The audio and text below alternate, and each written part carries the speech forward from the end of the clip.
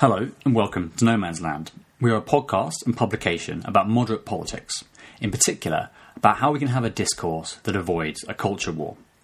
Hence the name, about being between two warring trenches. The podcast is run by me, Steve O'Neill, and my collaborator Martin Rogers.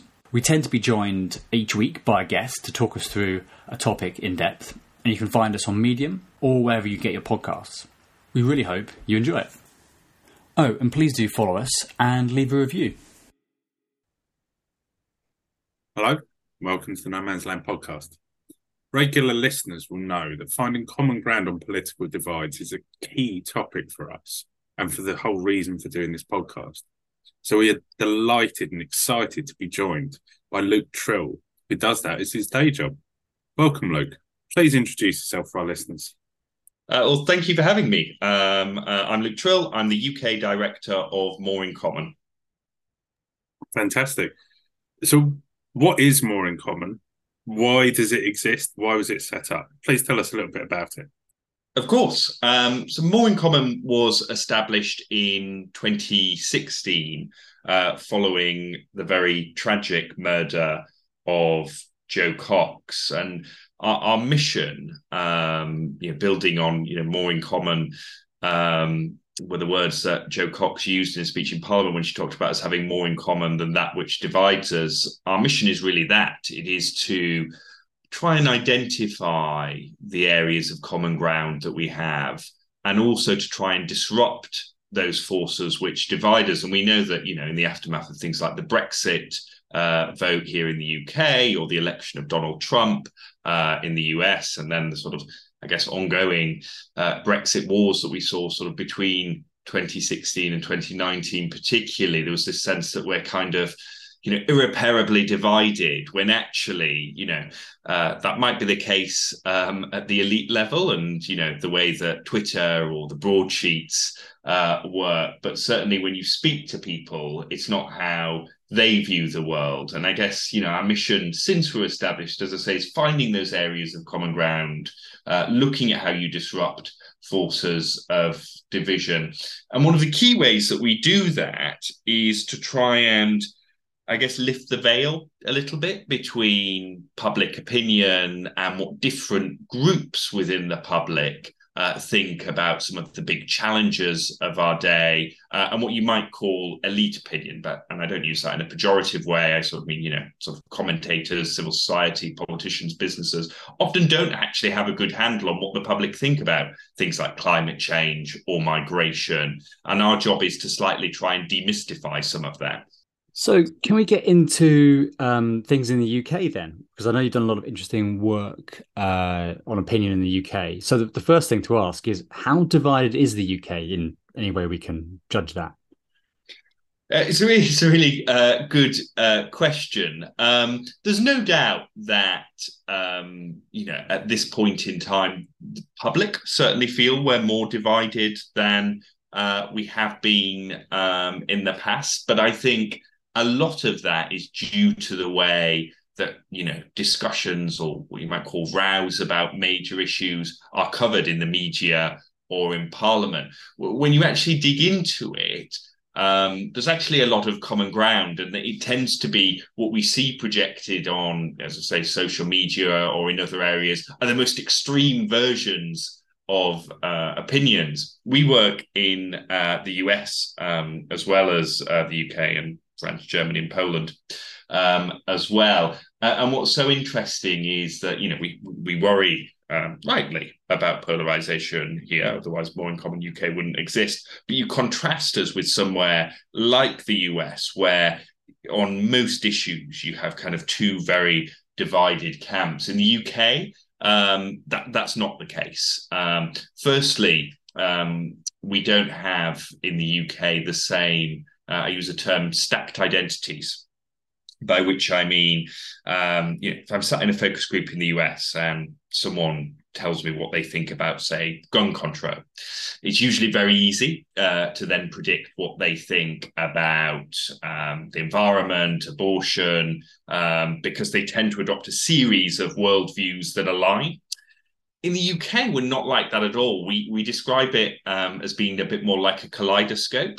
So people can have a very strong view about one area, but it doesn't necessarily follow. They'll sort of take the party line on another related issue as well. And just to give you one example, I was in a focus group. It was in a Red Wall constituency, one of those constituencies that the Conservatives won in 2019 from Labour. And there was an elderly gentleman who was very animated about small boats. Genuinely thought it was one of the biggest issues facing the country, and didn't understand why we hadn't got a grip on it.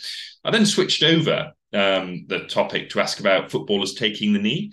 And his view on that was, well, of course, footballers should take the knee. They should sort of stand in solidarity with their teammates. That's what you do when you're on a team. So we just don't have that kind of predictable one issue predicts what people think on another. So there's no doubt there are divisions, and there is a danger that media, social media, and other forces kind of push their divisions down onto the public at large. But it's much less kind of black and white, one side versus the other, than you see in somewhere like the US. And when you say black and white, is it the case you're just talking about the kind of gap in people disagreeing on the sort of substance of an issue? Or is it also to do with kind of how one disagrees, the emotive side of things? So when we've spoken to polling people in the past, they've talked about affective polarization, kind of emotional polarization. Do you pick up on the manners of disagreement becoming more personal? Or is that something, again, that's a bit of a myth? Again, the truth is that for most people, that just isn't the case. I actually think Brexit was a slight exception with that. You did get a lot more of that kind of emotional response, and this sense of, oh God, whatever you do, don't talk about it over the Christmas dinner table. But what's interesting is even that has dropped massively in both salience, but also in intensity of feeling about it as a divide. The number of people self-identifying as Brexiteers or Remainers has dropped significantly since then. And the interesting thing is, we often say that most Brits are balancers when it comes to issues. They sort of believe in the politics of and. So on something like immigration, what you tend to find is most people are in the sense of, we want control. We don't particularly like the way the system's working at the moment. We certainly don't like small boats, but we also want compassion, which is why, we've taken in this huge wave of refugees from Afghanistan, Ukraine, Hong Kong in the past year. So you tend to get that desire to find balance and nuance, which of course makes for a much less interesting copy, but is a better reflection of how people actually feel. And do you have any sort of great insights into potentially why? What is it that is similar and different between, for example, the US, as you said, and the emotional stacked identities? Sorry, not emotional, the stacked identities you talked about over there, and the more balanced view that you can't predict one identity from something else over here. So I know there's been talk of correlation of political positions with age and education. So can you explain why it is different? I think it's a really it's a good question. I think there is US kind of, I guess you might call, political culture tends to be much more all or nothing in its approach, and I think that bleeds down into kind of the sentiment of the public as a whole. So I think that's one part of it. I think in the UK in particular, I think it is part of a sort of national identity, this sense of muddling through might be the wrong word, but this sort of desire that, we don't have a grand plan, for instance, as a country. We don't even have a written constitution. That, it is about kind of approaching issues on their own terms rather than looking at them through some kind of quite strict ideological prism. Whereas in the US, of course, it is much more deliberate. You've got something like a constitution. You've got this very deliberate separation of powers. You've almost got kind of, I guess, conflict built into the system in some ways, which you don't get as much in the UK. And even down to ways that we express ourselves. So something like swearing the oath of allegiance in schools is, so it's obviously something that happens in the US, and most people do it, but it gives something for very progressive forces to kind of rally against in some cases. Again, you don't get that here. In fact, most people would find the idea of kind of you taking an oath of allegiance or doing something like that slightly cringe. So it's just a much less formalized but also less intense environment, which leads itself towards more moderation. Now, again, there is also there's that old sense that America sneezes and we catch a cold. There's no doubt there is a desire, I would guess, particularly on the extremes, to try and import some of that US style culture wars framing and rhetoric into the UK. So I think we can't be complacent. We have to guard against it coming over here. So on that note, then, I know that More in Common have done some work looking at some of the issues that are perhaps most difficult. So I'm thinking of gender-related issues and issues around history and culture. And I'm just interested in what you learned from those bits of work. Well, yeah, again, what we tend to find is that sense of, where Britons do react, it's very often this sense of, that's just a bit much, you're going a bit too far there. But B, and I do genuinely think this is true in all of our focus group conversations about either tricky issues or day-to-day politics. People are fair-minded. They want to take people at their word. They want to take people's motives at their word. And when they see that sense of fair-mindedness either being taken advantage of or kind of not followed, I guess, that's where you tend to get the stronger reactions. So you look at something, like I sometimes call the history wars, isn't it? This how does Britain reckon with its colonial past? And what when we had discussions, a lot of discussions with people like this, and what you tend to find is the sort of median opinion is, well, I think it's important that we learn about all of history. I think it's a good thing that we're talking about where some of these buildings or monuments were funded from and how Britain got so rich, and can we have a plaque next to a statue explaining that? But at the same time, you get a bit of a reaction against the idea that, you tear things down because Brits in particular have a resistance against disorder, and that sort of seems disordered when you do that. But also it's seen as an extreme reaction. People say, no, we don't want to tear down our history. We want to kind of add to it. So interestingly, despite all of the kind of negative attention it's got from some quarters, the National Trust's retain and explain policy is pretty much where most of the British public are on something like that. And again, it's that attempt to try and find balance on what is a tricky issue. On something like taking the knee, again, we had lots of discussions about this. Most people will say, well, you know what? Yeah, it's right that we do that. Particularly, it's right that we do it at this moment. And then when the discussion goes on, people will say, but does that mean we're doing it forever? And does that mean it's going to happen in every match? Because we're not quite sure about that as well. So again, rather than this highly charged pro-taking the knee, anti-taking the knee, you've got this attempt to find balance there.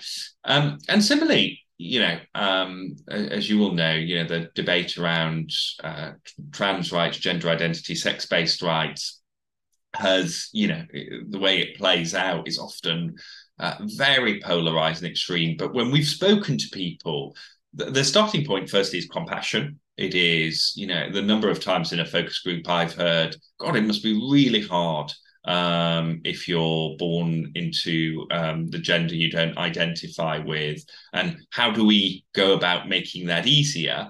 Whilst, on some issues, having quite clear red lines. So sport is one of them. The majority of the public don't think that trans women in particular should participate in women's only sports. But again, the way that they talk about that will be, God, I know that this must be really rubbish, mustn't it, if you're a trans athlete? And I feel bad saying it, but it's just about fairness, isn't it? So again, it's just that sort of totally different way of approaching the issue, which is, actually much more trying to find solutions and way forward. You chat to people about, spent far longer than I ever thought I would do talking about changing rooms and single-sex toilets in focus groups. And most people's initial reaction is, God, you know what? I hate communal changing rooms as a rule. Nothing to do with the trans debate. Or you ask about unisex toilets, and people say, I have no issue with trans people using them. It's just that I think men are dirty and disgusting. That's the level at which the public engage with this stuff. It isn't, they don't have these tightly constructed ideological frameworks around these issues. As I say, they're guided by compassion, fair-mindedness, and balance. And when you say it, that makes a lot of common sense. With these kinds of issues that we're talking about, the way it gets talked about by political pundits, at least, is there's two options. One is you either wage a culture war, or two is you avoid it entirely. Is there a middle ground here? Can we have a kind of a civil national conversation about these things, or are we best just leaving them sort of in the background? It's a really good question. In fact, I think it's one of the most important questions, because you're right. There is that tendency to think, do you know what? It's just not worth getting into this. And it's a sort of, I'm going to put my head in the sand territory. I mean, I'll tell you, when we launched our sort of program of work around gender identity and sex-based rights, the number of people that said to me, oh my God, why are you doing this? You're just going to get, you're just going to get shouted down by both sides of the debate. But actually, I think it's one of the worst things that you can do, is that kind of, let's just stay out of it, because because the truth is, extremes of both sides of the debate are not going to pull out on, not just on this issue, but on any of the issues. And what it means is you get moderates vacating the field and leaving the debate to those at the extremes. Whereas, a lot of our work, what we think is important in these discussions is, how do you strengthen in-group moderates, who, after all, generally represent the vast majority of public opinion? How do you strengthen them and help them feel more able to speak out and to be part of the debate, and not to kind of retreat from it? And one of the things that we've identified is where these debates tend to go better is where particularly politicians, public institutions play a leadership role in the debate and help to steward that debate. So we think about how toxic the trans debate is. If you kind of flip back and look at something like gay rights, if you look at the way that debate played out, and the advances that were made in gay rights in a relatively short space of time, in large part that was due to leadership, not just from politicians, but also from civil society and others who genuinely grappled with the issues involved. I was at Stonewall when same-sex marriage was going through, and so much of crafting that legislation was about how do you balance competing concerns around religious freedom, particularly the Church of England and religious marriage, with civil marriage and gay people's desire to marry. And we were able to find a way through that. And I think a bit of that has been lost in the current kind of, I guess, campaigning environment. So when you did the work in these areas, did you find there were people that tried to quote you, shout you down, or was that perception actually overblown? Well, I mean, I guess it depends what you mean by shouting down. Were there people who, again, and I know be accused of both siding for doing this, but it did happen to be the case. There were people on the sort of trans rights side of the debate who said we should never have done this work because it meant we were essentially debating trans people's existence and identity. And some people expressed that civilly, some people less civilly. Similarly, on the more gender critical side, there were those who felt the report didn't go far enough in acknowledging particularly sort of gender critical commentators or activists, or even ordinary people who'd kind of lost their jobs and been driven out of their jobs, which is a reasonable criticism, and it was expressed well. Most people, did express it like that. again, there were a few at the extremes who were like, use kind of foul language and obscenities and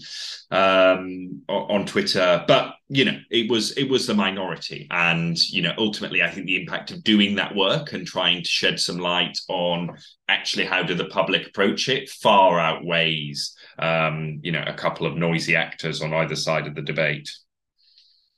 And just to pick up on your earlier point, I think we're very for moderates speaking out in terms of this podcast. The other side of the coin, I think, is when you often have conversations that people are sort of despairing about the state of politics. So the other side of the coin from culture wars tends to be democracy. So tell us about your work on democracy and how healthy is it in the UK now? It's again a really good question. I mean, our sort of conclusion on the state of democracy in the UK is that the fundamentals are strong. Commitment to the democratic system remains strong, but there is a lot of deep unhappiness with the way that democracy is operating in practice, and this sense that actually, the system as it operates is. I mean, we have a regular poll question where we ask people whether the system works for everyone or whether people feel it's rigged to serve, the few at the top or a narrow band of people. And that figure, the number of people saying they think the system is rigged towards the few, has risen significantly, particularly actually kind of post-pandemic, and when all of the news about Partygate emerged. And I think when it comes to democracy, one of the things that we're always clear to say is that not all disengagement is a bad thing. That some people are disengaged simply because they want their politicians to do a good job, and this just isn't what they want to think about. There's a whole group of people for whom their idea of attending a citizens' assembly on a Saturday afternoon is their idea of hell, right? And we don't need to be forcing them to do it. I think that kind of no time or no interest disengagement is actually okay. The more worrying group that you have is this group, we call them no point disengage. They have no point disengagement. They think, I'm not going to get involved in the system because there's no point in trying to do it because A, I won't make a difference, B, I won't be listened to, and C, the political class are all in it for themselves. And that's dangerous, A, not just in of itself, that they're disillusioned with democracy, but more importantly, actually, because it creates the space for particularly populist forces to feed off that resentment. It creates an opening for someone to come in and be like, I'm not like all of this lot. I'm going to shake things up, a la Donald Trump style, and feeding off, some of those grievances are very legitimate.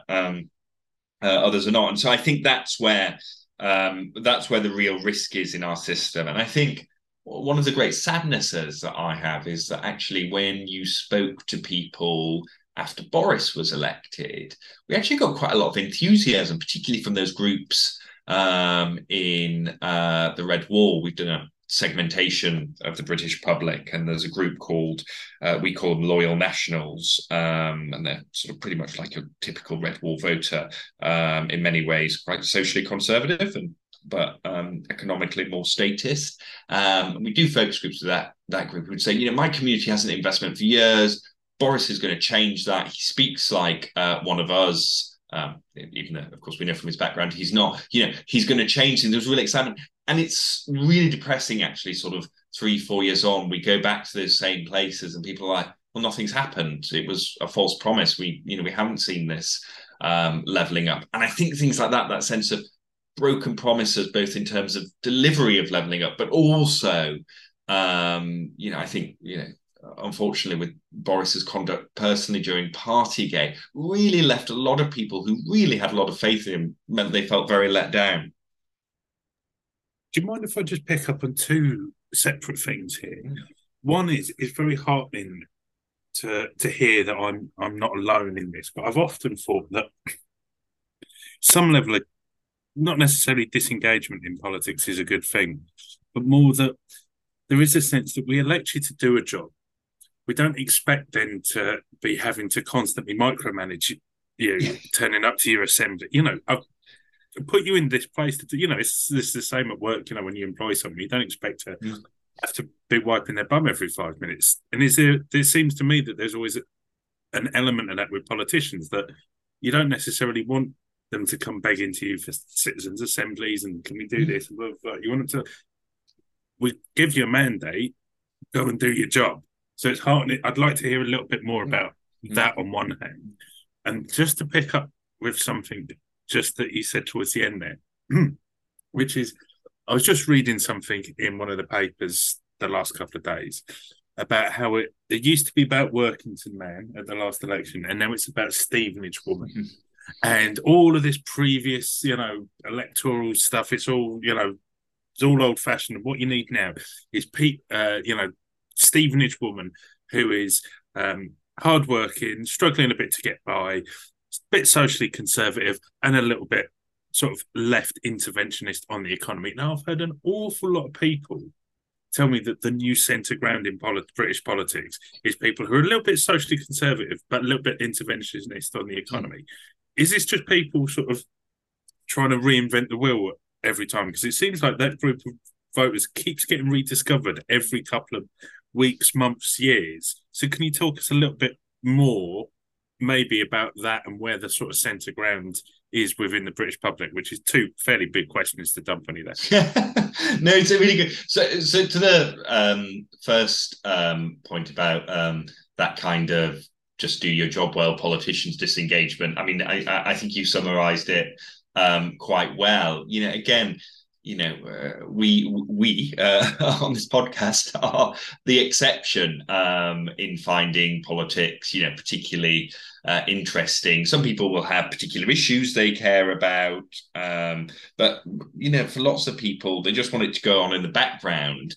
And one of the interesting, I guess, frames that we've discovered as we run up to the next general election is this: we get a real sense from the public that actually, when it comes to politics, that they're just exhausted by it at the moment. They kind of want it to go away. We've had Brexit, and as soon as that seemed to be coming to an end, we had COVID. We then had Partygate. We then had the war in Ukraine. We then got the cost of living crisis. People feel like politics has been, kind of front and center for too long. And I actually think the prize at the next election, which we might go on to talk a bit more about, is for the leader who said, look, I can make all of this stop and go away. And you don't have to worry every time you turn on the 6 or 10 o'clock news anymore. So, yeah, I think that's a really important frame. And we shouldn't be trying to force interest or engagement where it isn't there.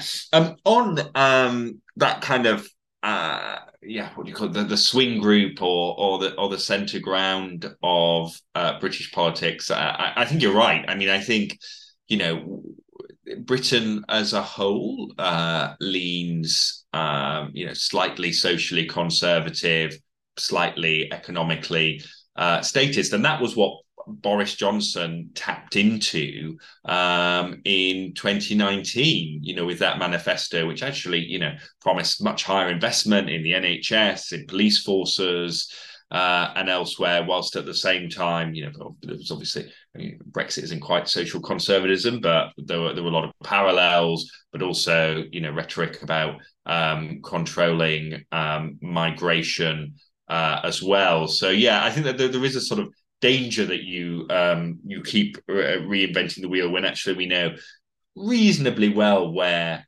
that swing group is. And what's interesting is part of the reason we have a segmentation model is that people talk about the red wall as though it was only voters in the North and Midlands who swung, whereas actually if you chat to Southern MPs, what they'll tell you is in their seat they saw the realignment happening within it. So their more working class areas swung towards them and they lost some ground with their more middle class areas.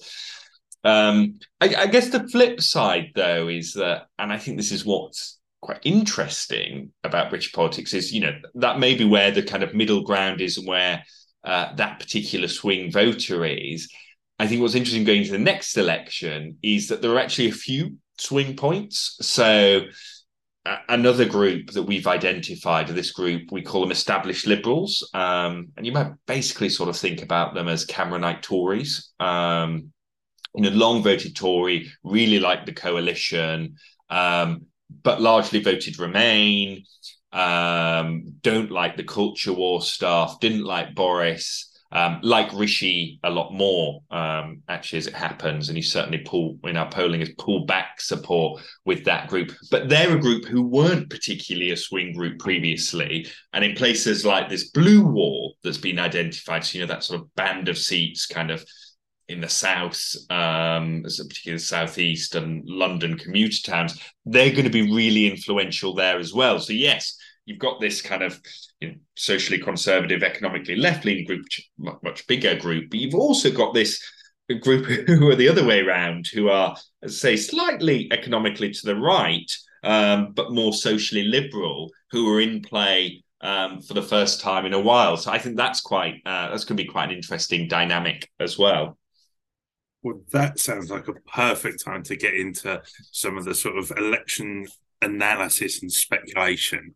So we'll start by, in fact, talking about something that you've just raised, which is about a Conservative comeback. So you say that Sunak is more sort of favourably viewed amongst this sort of Cameronite group. So could you tell us, are the Conservatives making a comeback? And maybe it might be quite interesting to set out those kind of segments, groups that you've touched on. Yeah, of course. So are the Conservatives making a comeback? I think it's certainly premature to say comeback.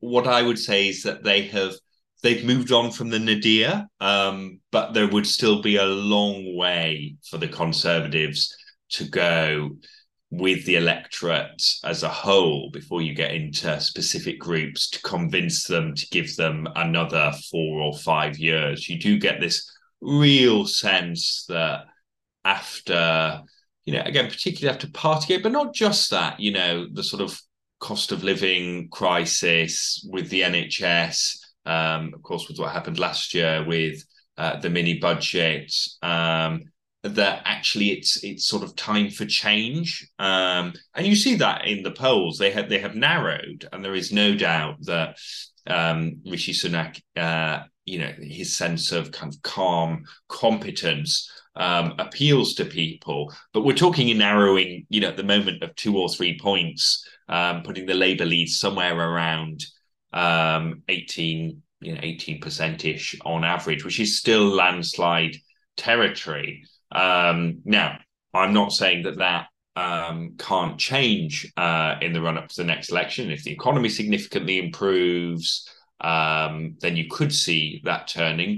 You do get a lot of grumbles in focus groups, again, across the electorate, about the fact that people don't really know what Keir Starmer stands for, and they don't, you'll often hear, doesn't he just oppose everything? Now, I think that's a challenge that lots of oppositions face, but it definitely comes through. So it's not that Keir is unassailable, but, if you were betting now, my tip would certainly be for a Labour majority. And why is that? Well, actually, if you dig into those 7 segments broadly, of the population that we've identified broadly, at the last election, there were 3 of them that voted Labour and 4 of them that voted Conservative. And the 3 Labour ones, you've got one is kind of sort of progressive, we call them progressive activists. It's just what it says on the tin. Will definitely vote for Labour. And then 2 other groups who are particularly likely to vote for Labour as well. We call them civic pragmatists and disengaged battlers. You've then got 4 groups that voted Conservative. One is your backbone Conservatives, so basically your Shire Tories, and they might grumble about the Conservative Party. Some of them might vote for a party like Reform UK, which maybe we should touch on a bit later. But broadly, they're with the party. You then got another group, sort of disengaged traditionalists, sort of more pull yourself up by your bootstraps, I guess, type group, who broadly, again, will either vote Conservative or won't vote. And then you've got the two groups who I think, are going to decide the next election. We've got one group, we call them established Liberals. So they are that Cameronite Tory group, economically right-leaning, socially more liberal, Remain voters, take a very globalist view of the world.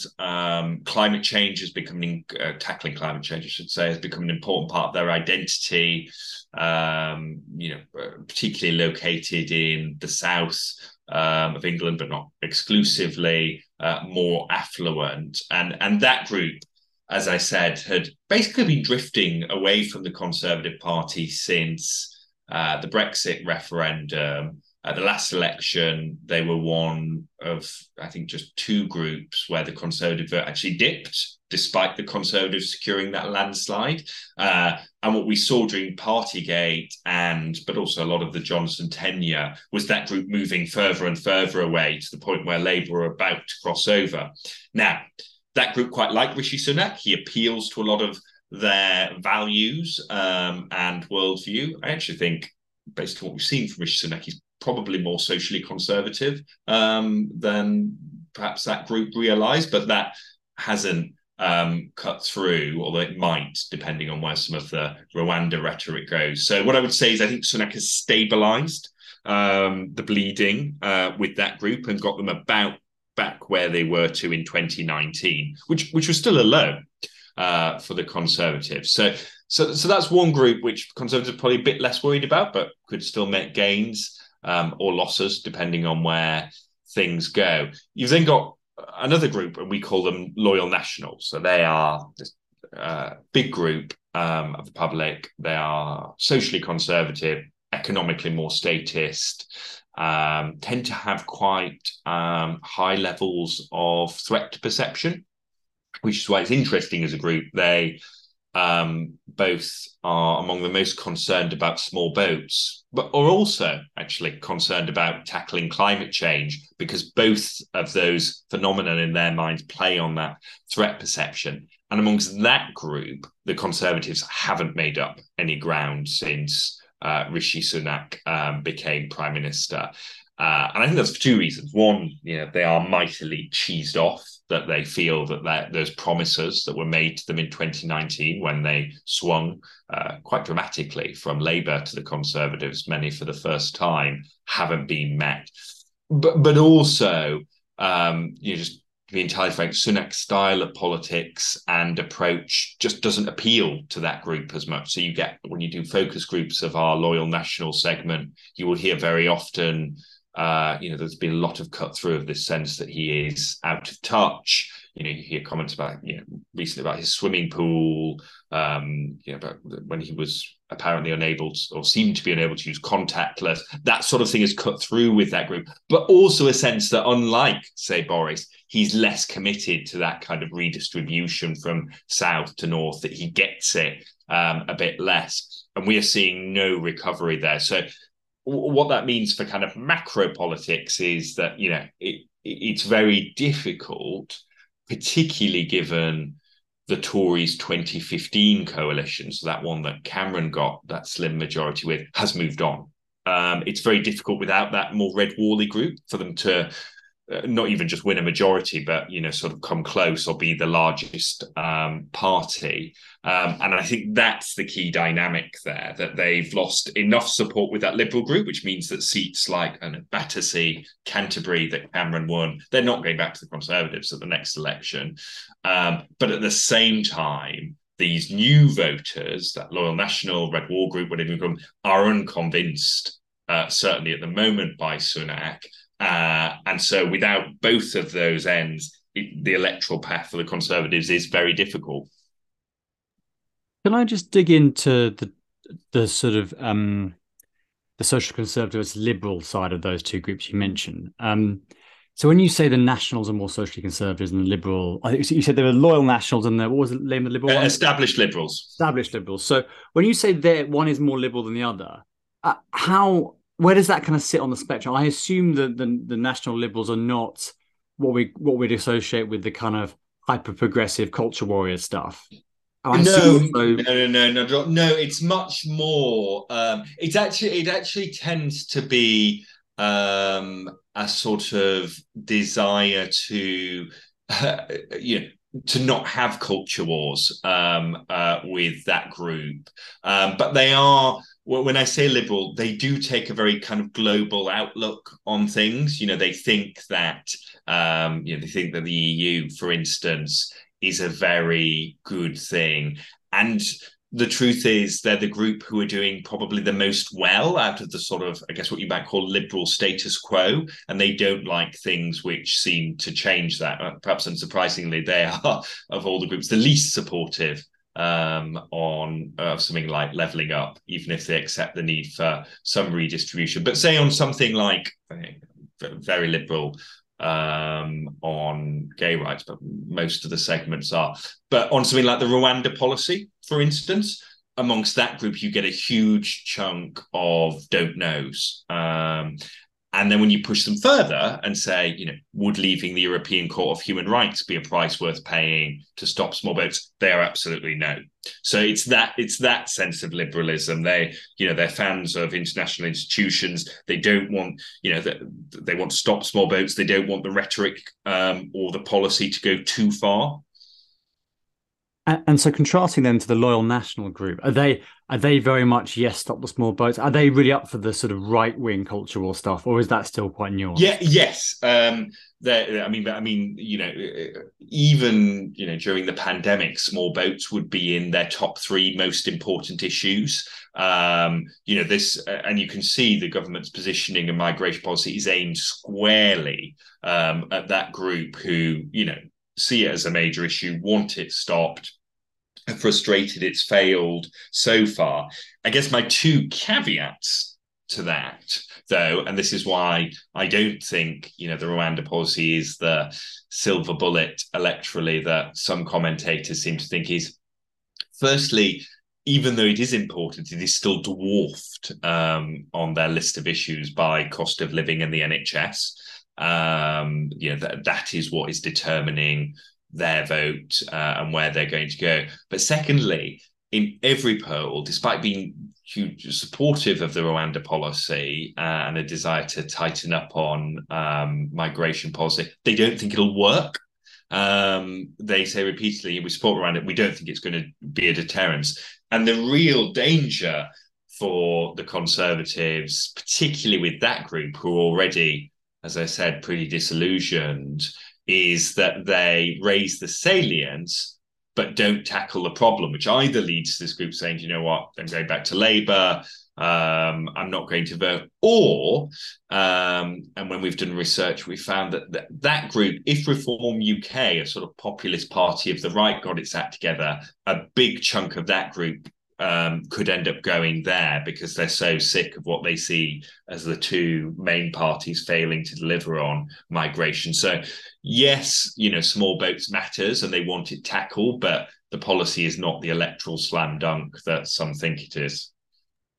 Well, I want to come in a moment to some more about the issues that sort of drive politics. But I just wanted to come in on something ever so quick about specifically about immigration. Is there any sense that the Conservatives are paying a price for essentially broken promises on immigration? So if we go back in the mist of time to Cameron's leadership of the Conservatives, and there was the promise, target, pledge, I'm not sure exactly how you define it, for migration to go from hundreds of thousands down to tens of thousands. Last year, 2022, net migration was over 500,000 a year. So is there a sort of added threat to the support coming from that group to the Conservatives that they're going, well, you keep saying you're going to bring it down and yet it's going up and up and up. So is that a sort of specific thing before we go on to wider issues? Completely. And, it's why, if you look at the opinion polls at the moment, Labour lead at the moment as the party most trusted on immigration. I mean, that's fairly unprecedented for the Labour Party to be ahead on that metric. And, in no small part is that a result of this sense of sort of constant broken promises. But it's also worth saying, look, what's interesting is that while small boats are a big issue for this group, there has been a bit more attitudes to migration generally have actually softened, particularly post Brexit, because there's this sense, rightly or wrongly again, that we're in control of it. So that's just, another interesting dynamic playing out in this space. Well, that seems a good time to sort of broaden it out a little bit. And I'm sort of keen not to go on forever, though I feel like we genuinely could. So what are the issues that are likely to drive politics ahead of the next election? And therefore, what advice would you give to the main political parties? If you want to go Starmer, Tory, Labour, if you want to go sort of wider than that, you can. And maybe as well, specifically anything on how they should handle culture wars. Be interested for you to unpack any or all of the above. Yeah. So in terms of the big drivers, so I do think, as I said earlier, there is that kind of macro frame amongst the public of exhaustion and the sense that Britain is, it's been a kind of non-stop nightmarish merry-go-round for 6 years. And I really think there is a prize for the party that offers a chance to get off the merry-go-round, which is why I think maybe, and I say maybe because there's no doubt there's some grumpiness about among the electorate about Labour not being clear about their policy platform, but there may be some virtue in a sort of boring first approach in the run-up to the election, because people don't want to be animated and excited again. Someone in a focus group actually described, the sort of Boris years as like having a great time and then waking up with the stonking hangover. So as a macro frame, I would say that. And then, undeniably, the two biggest issues across groups are the cost of living and the NHS. And I think the risk on the cost of living, I think particularly for Labour actually, is that things seem so bad that they don't think any party can do anything about it or tackle it or make it more tolerable. We ask a regular question in our polling. We ask people, when do you think the crisis will end? And about a third of the electorate now say we don't think the cost of living crisis is ever going to end. So there's got to be some way. Yes, they're an opposition, Labour, of describing how bad the problem is, but they've got to be pointed to solutions and how Labour would deal with it as well. I think that dose of optimism is important.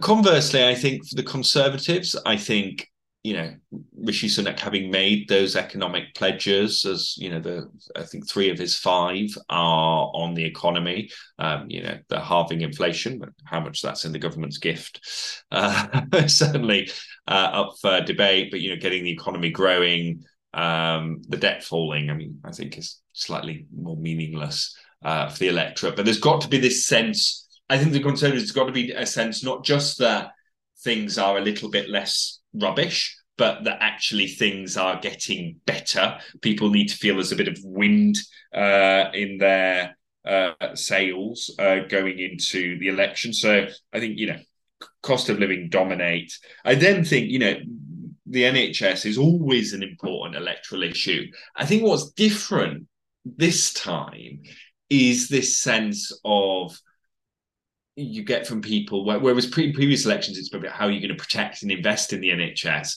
In the run-up to 2024, what we're getting a lot of is, God, this system just seems so broken.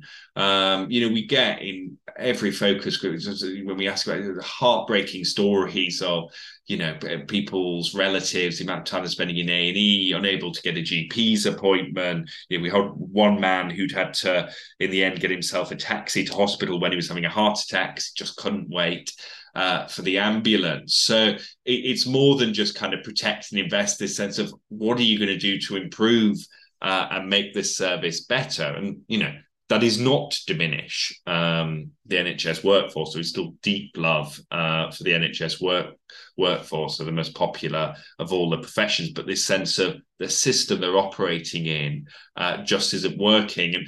And I think, again, Labour, I think, probably have more space to set out a plan here than the Tories, because they're naturally more trusted on the NHS. So I think, some of the stuff we've heard from Wes Streeting around looking at that role of the GP, I actually think will appeal to a lot of people, because, again, we hear times again, well, why do I have to ring up at 8:00 in the morning and do this kind of roulette as to whether I get through? Why is everyone's system different? So I think there's a space for boldness for Labour there.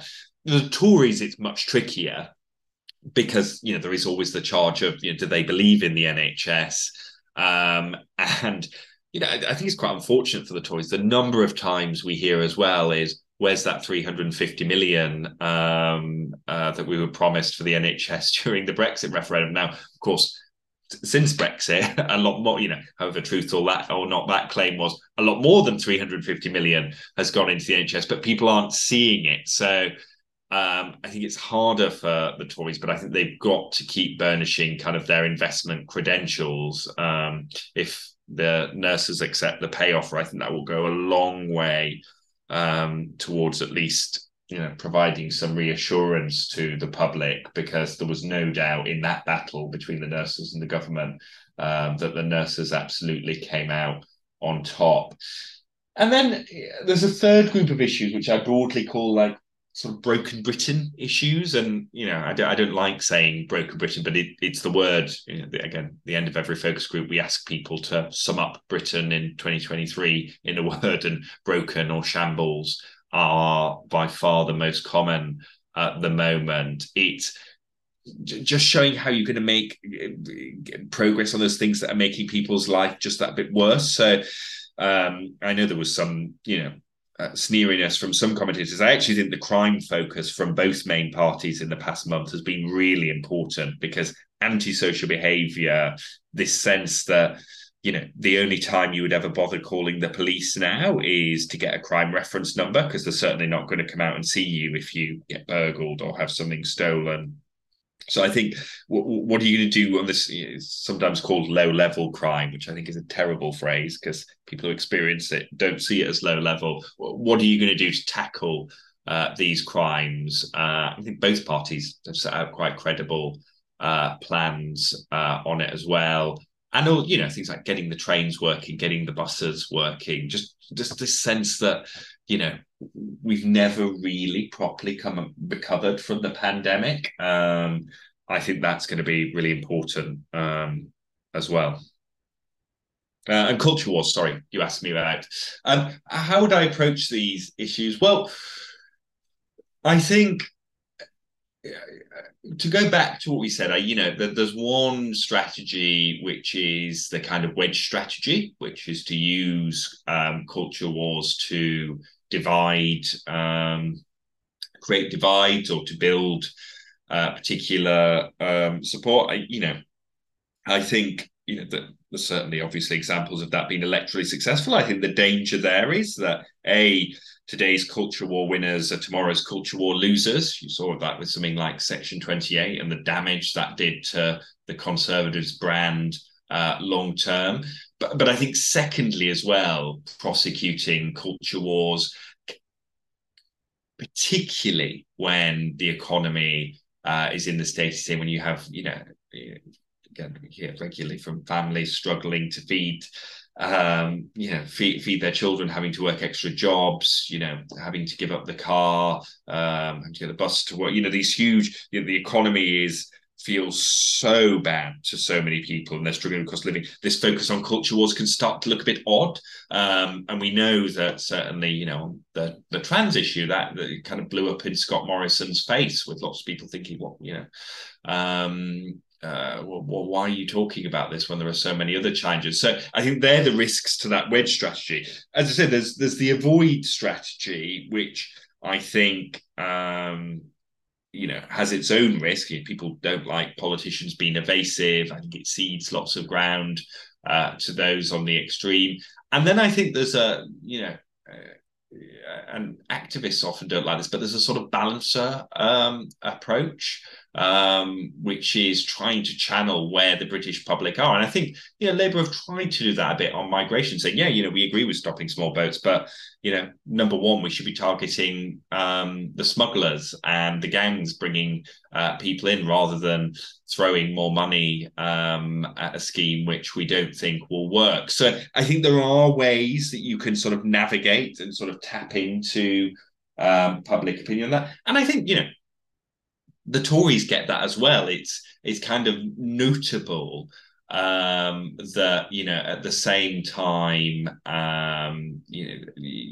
despite being seen to bring forward lots of things which you might say were opposed to trans rights, or certainly sided with the more gender critical side of the argument. At the same time, they brought forward this commitment to ban conversion therapy. So there's recognition in the Tory party as well that you can go too far with this stuff, and you've got to inject a bit of balance, because the moment the public think you're not being fair-minded, that is when you lose them.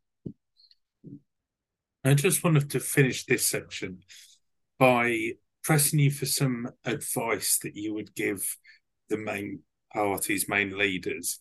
And I know that we try to avoid sort of sound bites on this podcast, but as close to a soundbite as we could go, what are the sorts of advice that you would give to the main parties or main leaders? I think for Keir Starmer, I think the advice that I would give is show people both that it can and how it will get better under a Labour government. It's that, show them, it's not you don't have to show them the promised land, but you've just got to show them that a Labour government will get us out of this mess.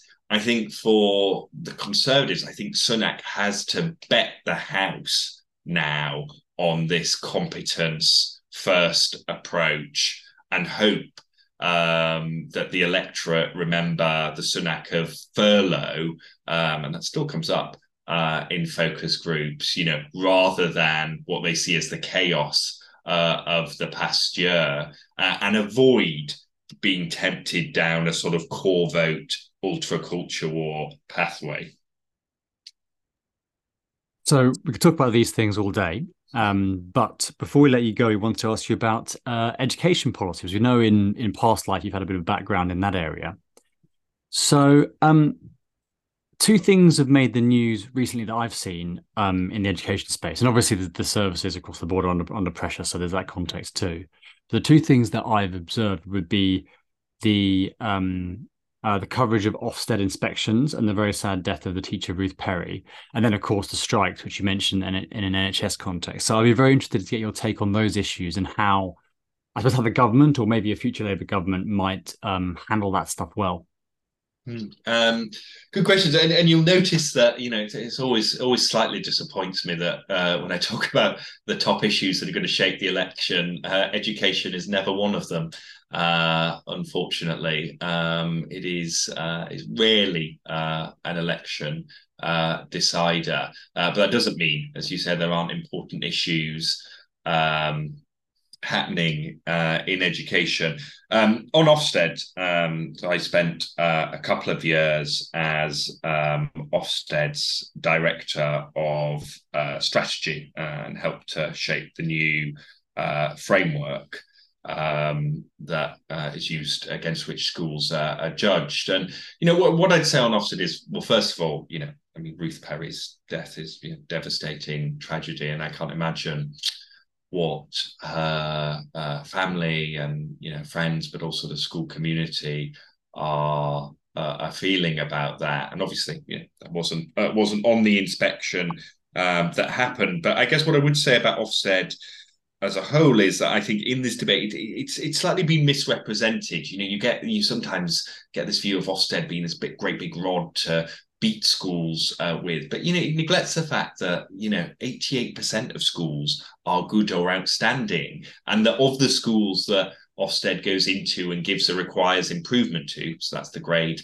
below good, 70% of them improve on their next inspection. And so I actually think the inspectorate has a really important role, both in identifying where improvement needs to happen, but also, providing this, it's almost like a translation service, or kind of lifting the veil for parents as well. I don't know, how much, of schools world you've been in, but it's so arcane. And unless you've got some kind of independent way of assessing, what's going on in a school, is the quality of education good enough? Actually, you leave parents in the dark, and sometimes you get, in fact, no more than sometimes, you get a lot of people say, but we've got so much data about schools now. Do we really need an inspectorate going in? And the truth is, you do, because one of the things I talked about, that new inspection framework that we brought in to Ofsted. One of the things that framework tried to do was, actually, there was a recognition we need to look much more about how schools are achieving the results or data they are. We had, just give you one example, there were a whole series of schools which were getting higher results because they were entering kids who were perfectly good at English, perfectly good English skills, into English as a second language qualification. But purely because they knew they would ace that and it would boost the results. So you need those checks. You also need to see, what the behaviour leadership of school is. Now, I actually think part of the problem or the issue with Ofsted is less Ofsted going in and doing its inspection. It's then what happens after a school receives the grade, because Ofsted with schools is the inspectorate. It doesn't do the regulatory work. And I think we've made the stakes that are attached to requires improvement and inadequate judgments too high. And so, for instance, I actually think there's a big role for governors when a school gets a poor judgment at looking at, okay, we've had this poor judgment.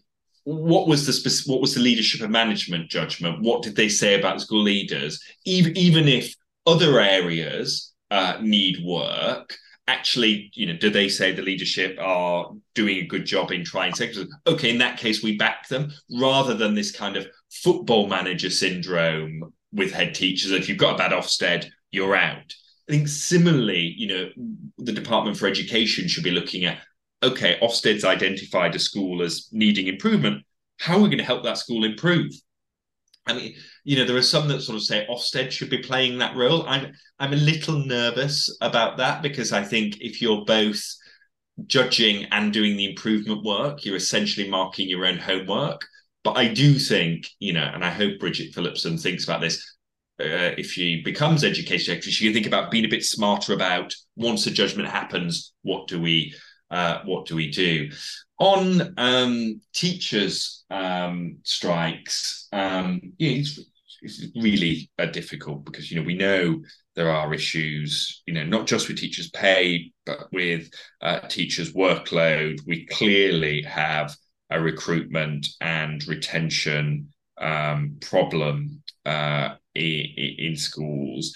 That said, I think rejecting the latest offer, which included a one-off payment as well as a rise, and striking in the run-up to exam season, given how much education we know that this cohort of children have already lost due to the pandemic, strikes me as unwise and unfair. My hope, I don't want to sound too, this makes me sound like a politician, but I genuinely think, I really do hope the union leaders and the government get their heads together and come up with a solution, because I really think the last thing that kids need is losing more time out of education.